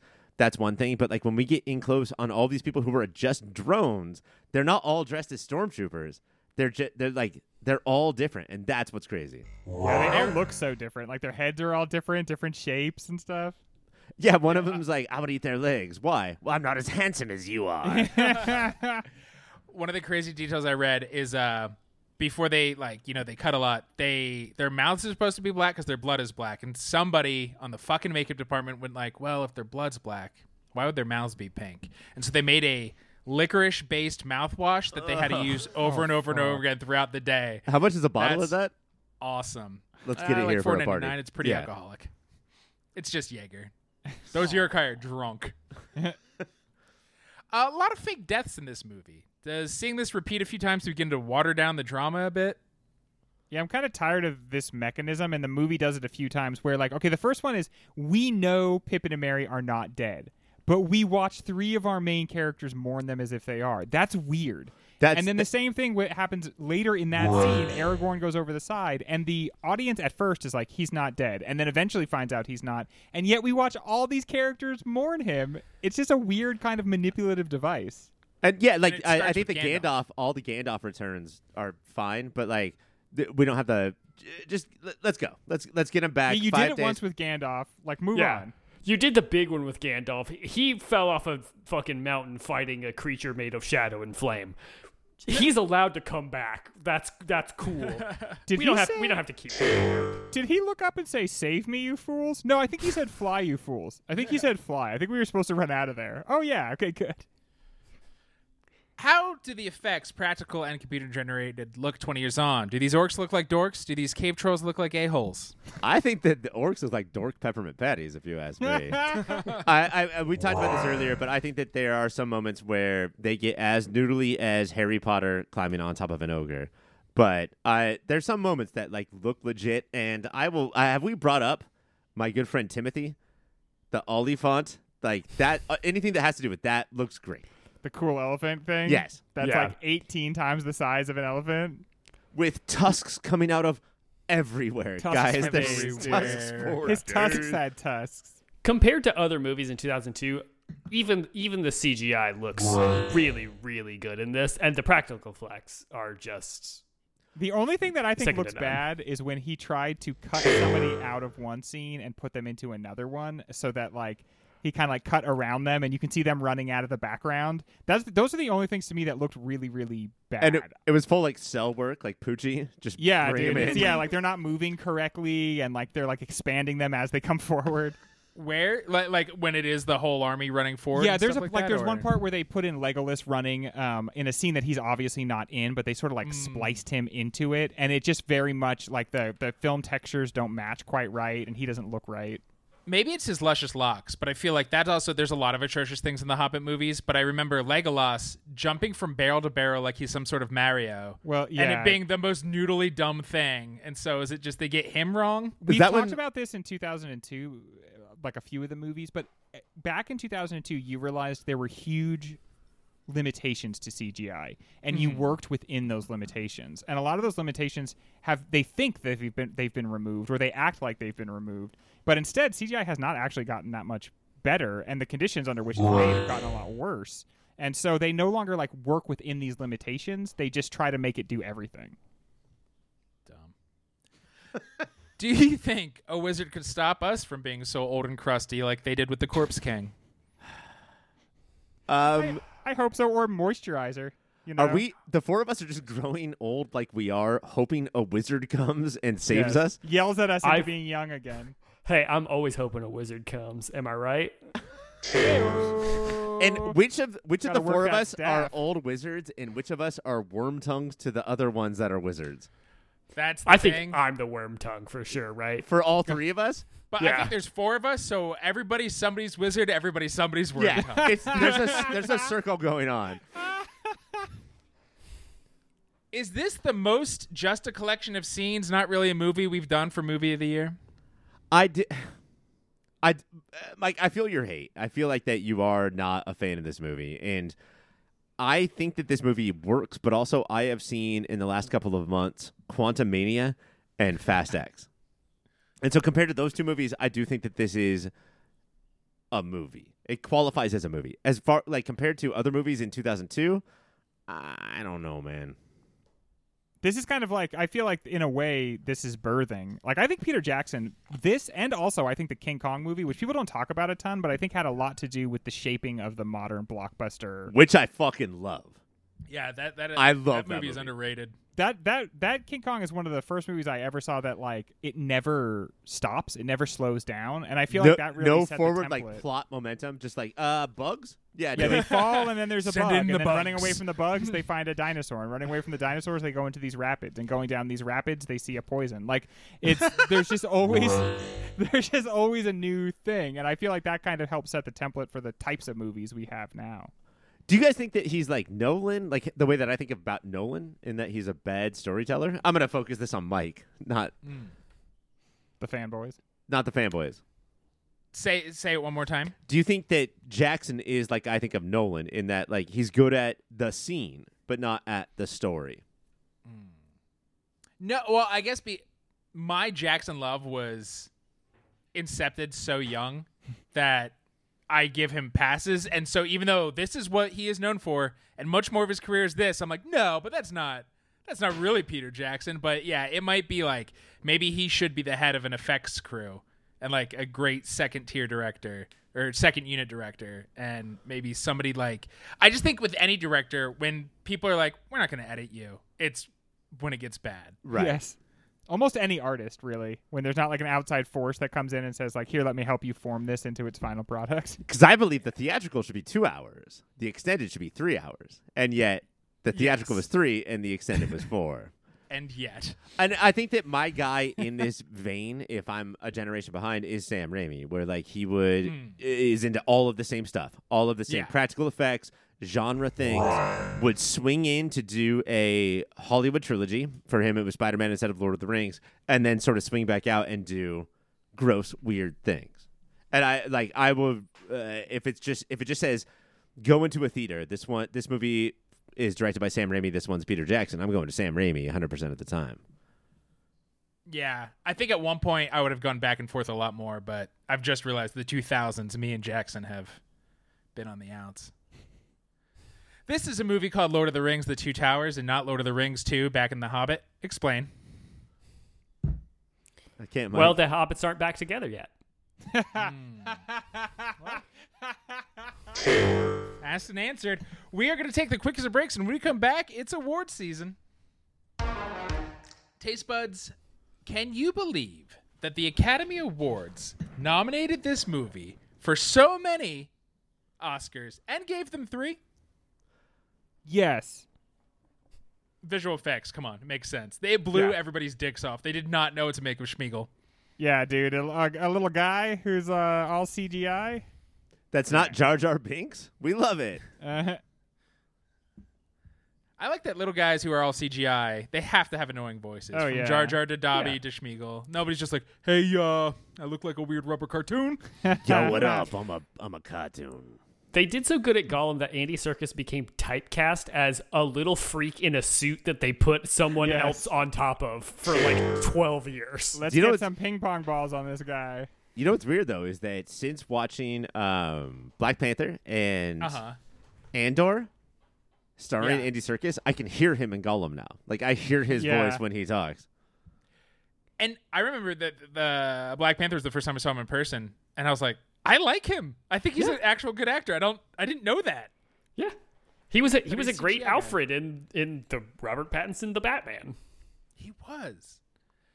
Best hair. Some define it as hair that looks the coolest. Let's see what these guys have to say, Ryan. I have to go with somebody who was there at the beginning, there at the end. Thought he would get there a little bit sooner, but this hair was so gorgeous that I could not tell that this was the same actor that would become the fat-faced racist fuck Carl Urban from The Boys. It's that guy. Those blonde, luscious locks made him so handsome. Hey, Usually, Homer. I think long hair makes you look uglier. This made him look so handsome. Like angelic. Yes. Like he's really like we're used to seeing him as Billy Butcher, and he's got like or the guy from Thor, but he's like very pretty with this hair. He's very pretty. Is not a word that you would use about Carl Urban until Not this really. movie. When the king's kicking him out, you're like, he's so pretty. Yeah, How do you why, make him leave? why are you doing that? Can't send him out on the streets. He's too pretty. Greg, what is your best hair? Man, when I came up with this, it was like, what if everyone just says this one answer because it's so obvious? It's got to be Aragorn, man. This guy is like a living shampoo commercial. I want to know, what is your regimen? How is it that your whole body is so dirty, but your hair is completely clean? You've got balance, you've got bounce, you've got volume. You're 80 years old and you still got these chestnut curls. Like, how are you doing it, bro? Drop the regimen. We're all trying to get there. Yeah, Greg, you are exactly right. It's for sure Aragorn. When these movies came out, I for a little bit went through a phase where I tried to grow my hair out to look like Aragorn's hair, Hell yeah, and buddy. it did not work at all. It is great hair, but I haven't decided how I'm going to tie break. But it made Carl Urban look beautiful, guys. Dear. Best battle move, Taylor.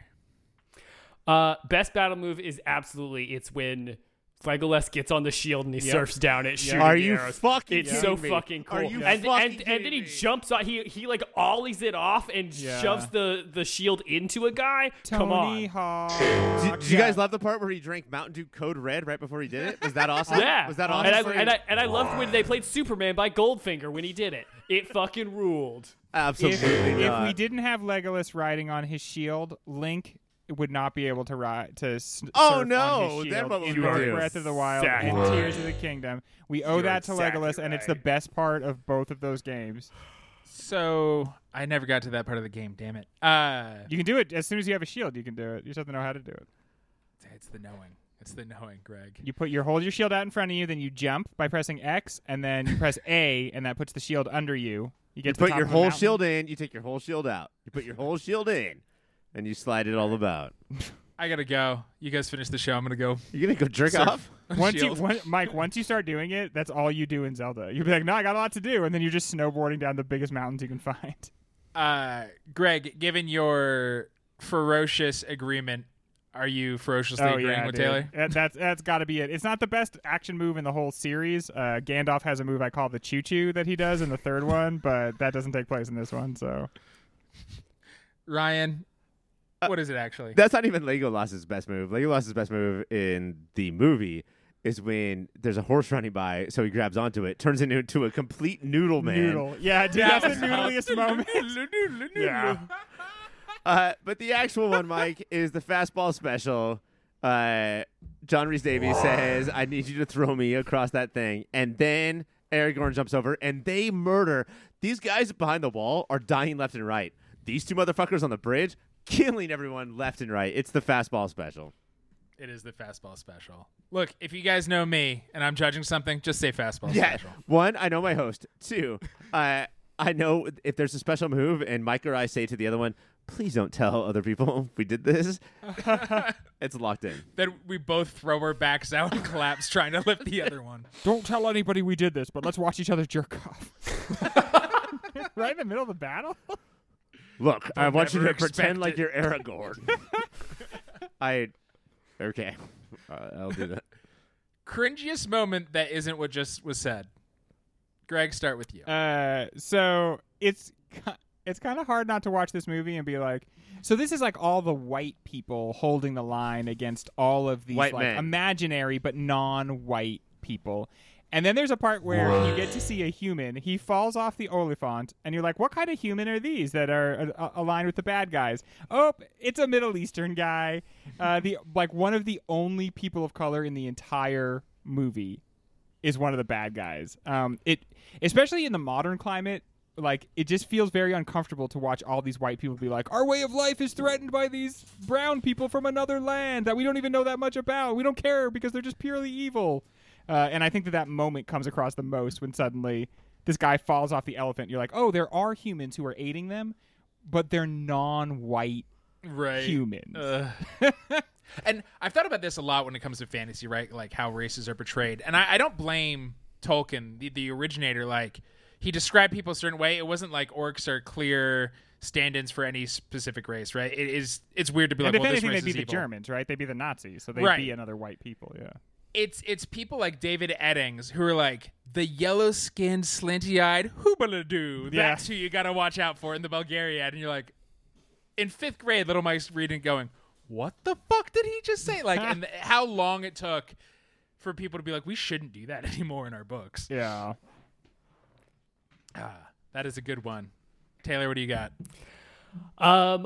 Mine is it's hard for me to pick a cringiest moment, but I do think I think it's probably like the bit, and I don't know why this is, but it's the bit when they're like all aiming their arrows at Gollum and like forcing Frodo to like admit that he's friends with Gollum. I don't know why, but every time it gets to that point, like it just makes me so like it seems like that moment stretches for so long, and it's like, hey, just tell him that the little freak's with you. It seems like they'd be cool with it. Like just do it. But he's We've all just so been there. Had the weird friend we don't want to admit as our friend until you're at gunpoint. I don't know anything about him. That's a good one. Ryan, what is yours? Come on, Mike. There's no scene that stands out more than the skateboarding elf. Like, that's just it. Period. Come on, man. Come on. You're man. so wrong. Are you I even think there's from other Southern cheesesteak California? That's not gnarly or tubular. Based just on his passion. I'll give that one to Taylor. Pound for pound performance, Ryan. If there was more Ian McKellen, then it would definitely be him, right? Like, he has what it takes. He knows, like, the perfect amount of earnestness, like we've talked about, but also like joking. I don't know. There's one moment where he winks because he's gonna bring his staff in that might take this award down right there.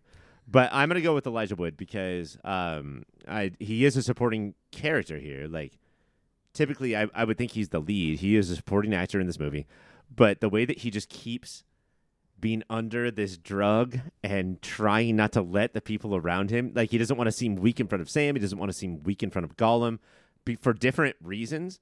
But just like always, his eyes are about to roll into his head. He knows what his uncle, right? Mm-hmm. Bilbo acted like. He's so scared of that. He's so scared of the world ending. And so in the few minutes that we get of him just being like, hey, you have to let me go, bitch. The world's about to go down. I think it's Elijah Wood. Well argued. Greg, who do you got? I don't think any of these movies would work without the like comic stylings of Legolas and Gimli, and I think it comes primarily, almost exclusively, from Gimli. So It's I'm not gonna go Orlando John- Bloom. Yeah, I'm gonna go with John Rhys-Davies, and also he does play two characters, so he's also Treebeard. But I feel like all of the things that we talked about with the tone, that would still be okay. But I think Gimli keeps it grounded in humor, in entertainment. Even though he's a dwarf, he's like one of the most human, real characters in the whole thing. And I just don't think all of this could hold together without John Rhys-Davies, who also, I have to mention, is the best part of the show Sliders and easily the best actor associated with the Indiana Jones ride at Disneyland. Also, how dude is it? Like, how much of it is like a Maxim reading, axe-wearing dude to be like, oh, I was sort of motivated for this fight, but now that we're keeping score, Yeah. I'm definitely motivated Yeah. for this fight. Also, he Taylor? puts on the armor and he says a line that I definitely identify with, which he's like, it's a little tight across the chest. Yeah, dude, do it for the barrel-chested boys out there. BC Beast. Taylor, who you got? I'm a little torn. It's pretty close to John Rhys-Davies for me. I think that would be like a pretty good choice, but I think like this is in a lot of ways Aragorn's movie. Like, he's brooding. He's screaming at the loss of his friends. He's like wandering along and just like shedding a painful tear at the memory of his loved one who he knows is going to leave him forever because he must someday die and she will live on forever. And then like he's just having whole conversations about how he's just going to hang out with a bunch of people who are going to die because that's what he needs to do. Like every scene he has like a different wild emotion to go through, and he's doing it like perfectly. So I think I give it to Viggo on this one. It is crazy how wrong you all are. One, if I had done a cringe, it would have been Aragorn's drop to his knees screaming for his two friends. Absurd cartoonish moment, even more than skateboarding. His toes were broken. Andy Serkis. It's clearly fucking Andy Serkis. You crazies. You're all ridiculous. No points. Mike, can I give it an HM real quick? Andy Serkis. Point.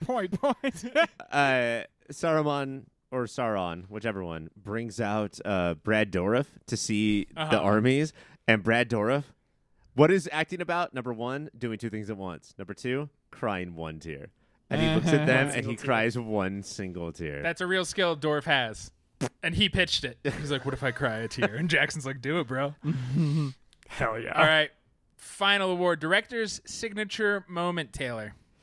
I think it is for me, it's the use of the practical effects and the blowing up of the wall where they like just blew up nice, yeah. the miniature and used it physically. I think that was like perfect. And I think that's like something that Peter Jackson is really, really good at, is making you feel the physicality of a big set piece.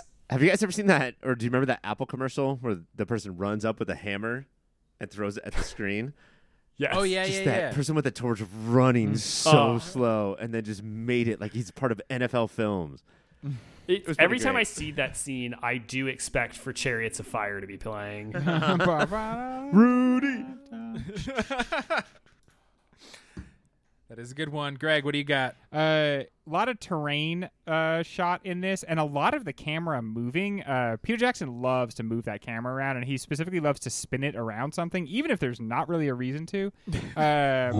So he combines those things along with the practical effects thing in his establishing shot of Rohan, which he like slides the camera around like 180 degrees, and then the mountains off in the background like slide across it, and there's almost like they almost move against each other.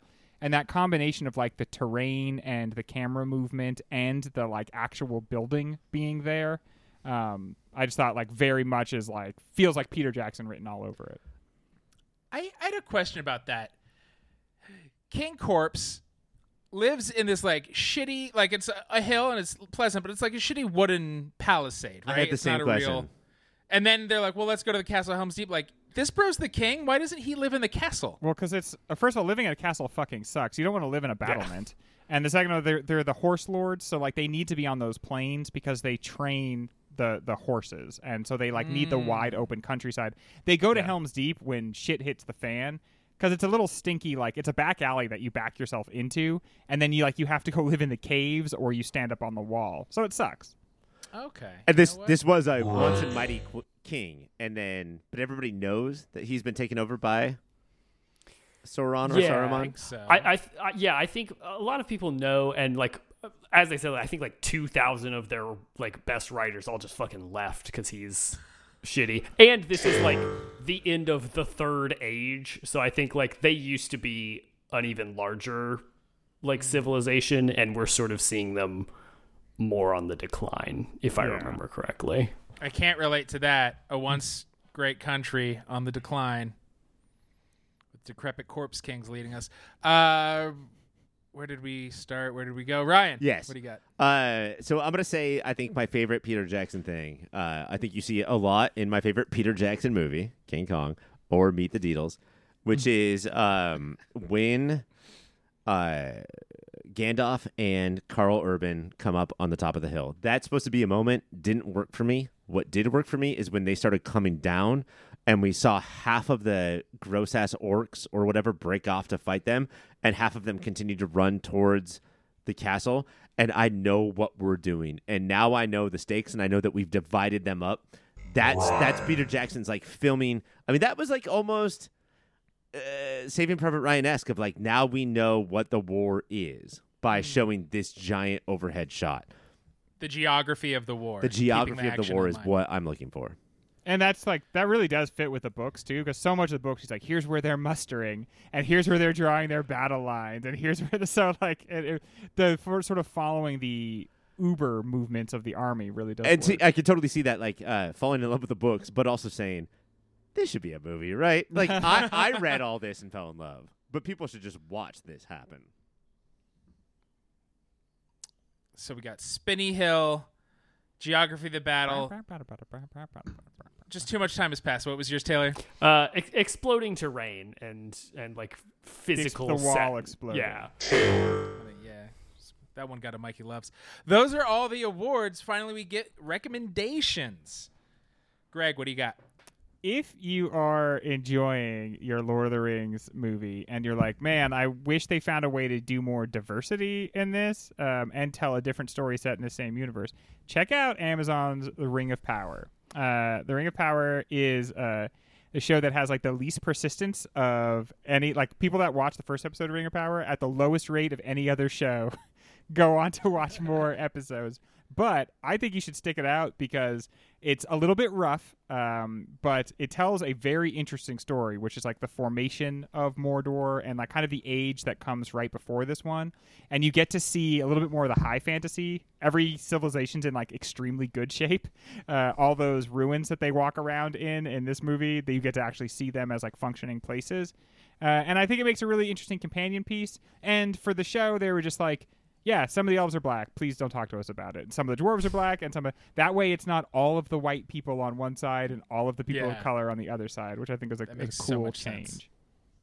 Makes so much sense to do. Ryan, what do you got?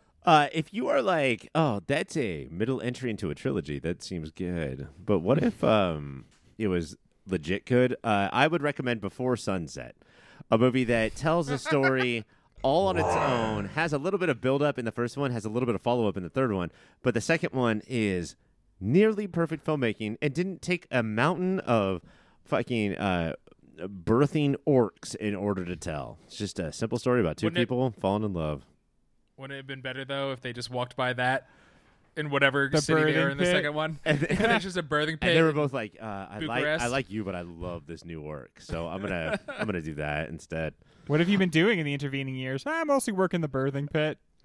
I have an honorable mention, Mike. It's a I living. hope that this isn't stealing Taylor's, but if you like the character Aragorn, right? There's a movie called Aragon from like 10 years ago, 20 years Don't ago. recommend them that. No, but like this is a movie, or this is a book that like a 12-year-old wrote, right? That is true. The book is so much better than the movie, and the book isn't that good. But they were like, this book has, we've sold copies of this book. We have to make it a movie. Come on, guys. Don't do it. Just don't do it. Just don't do it. That the projection machine had issues 20 minutes into that movie, and they're like, "Oh, we'll start another one in 10 minutes." And I went, "No, Nah, you're good. Never seeing this again." I'm gonna bounce. Thanks, I'm though. so glad that machine broke down. Mike, did you read the book? No. No. Taylor, you did? Wait. I read the first 3, I think, Oh, and then my I sort of God, fell you out. fantasy readers. Yeah, but I watched the movie. I was like, no, thank you, unsubscribe. Utter trash. Taylor, what is your recommendation? I want to give a quick second to Greg's recommendation. The Rings of Power is very good. If you like this and want to see more in the same universe, watch The Rings of Power. My recommendation is, if you like this movie and specifically the sort of like good versus evil, like clearly defined lines bits, check out Dune. I think if you like a universe with lots of lore and clearly defined, like we've got good guys and bad guys, check out Dune. You're gonna have a good time. It's a lot more sand than is in this movie. I mean, there's definitely bad guys, Taylor, but is Dune really a story where there's good guys? Well, there okay, that's fair, but there are some people that we are designed to root To for. hate. I see. Yeah. I'll put it that way.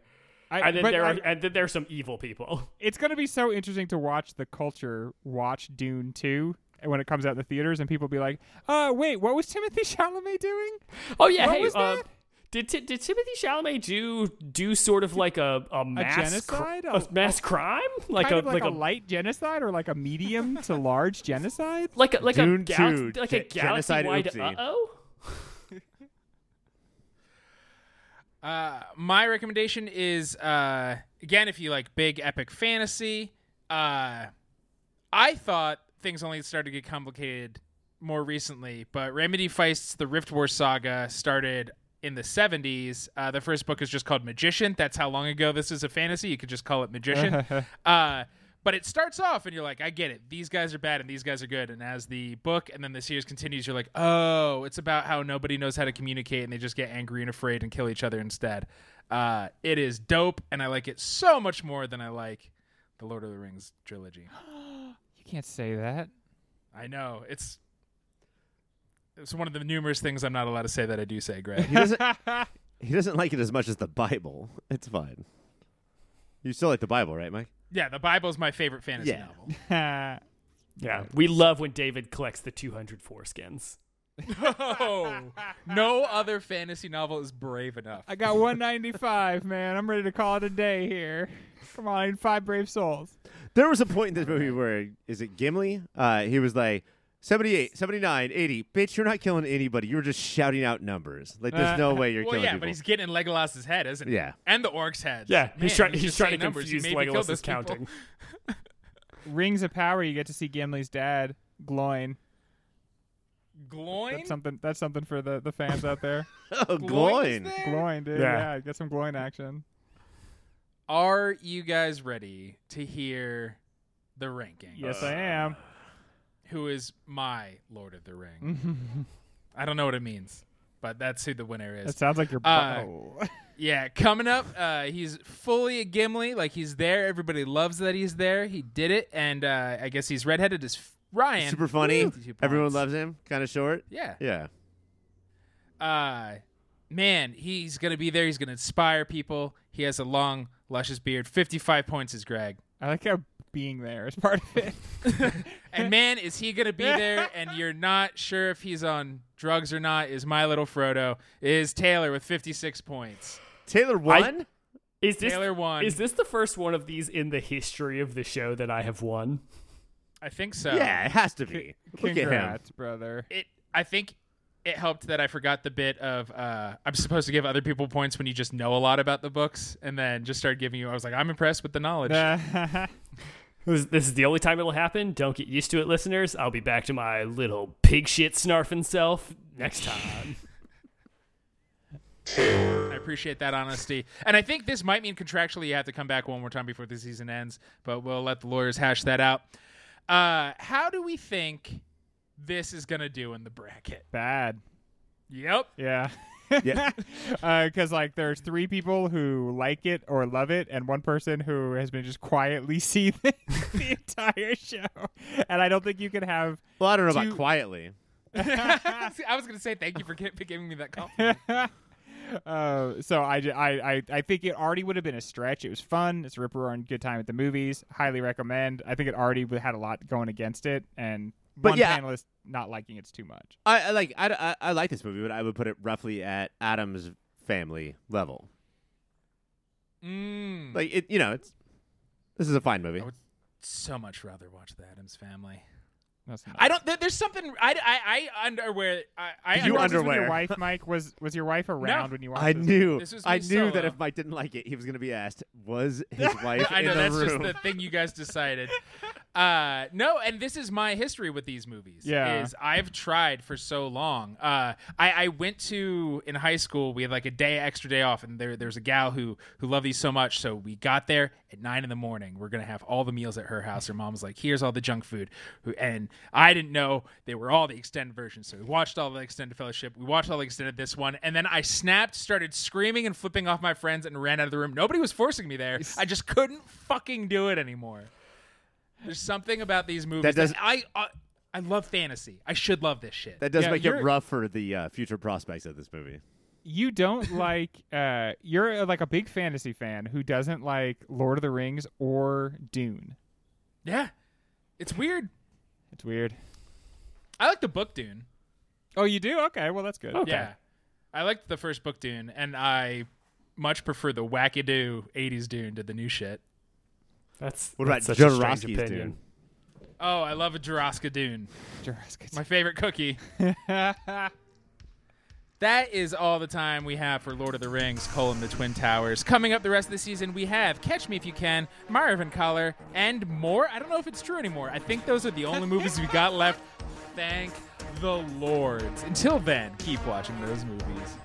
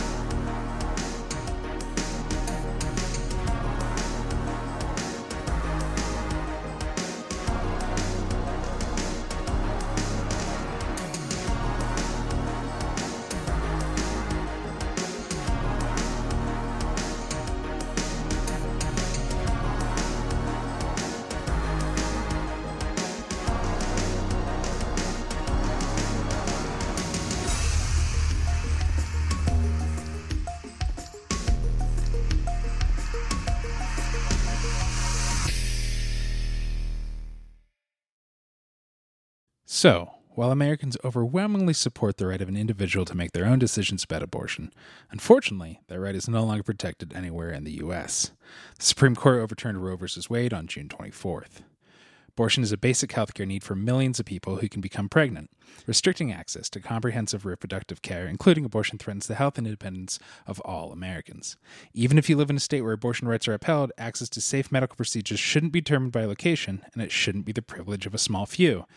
And we're already seeing certain medical practices be restricted even in those states. You can help by donating to local abortion funds. To find out where to donate for each state, visit donationsforabortion.com. That's the number 4, donationsforabortion.com. If you or someone you know needs help, or if you want to get more involved, here are 5 resources. 1. Shout Your Abortion is a campaign to normalize abortion. 2. Don't Ban Equality is a campaign for companies to take a stand against abortion restrictions. 3. Abortion.cafe has information about where to find clinics. 4. PlantCpills.org provides early at-home abortion pills that you can keep in your medicine cabinet. And 5. Choice.crd.co. That's choice.crd.co has a collection of these resources and more. You can also find all the links to these resources at podvoices.help and in the show notes.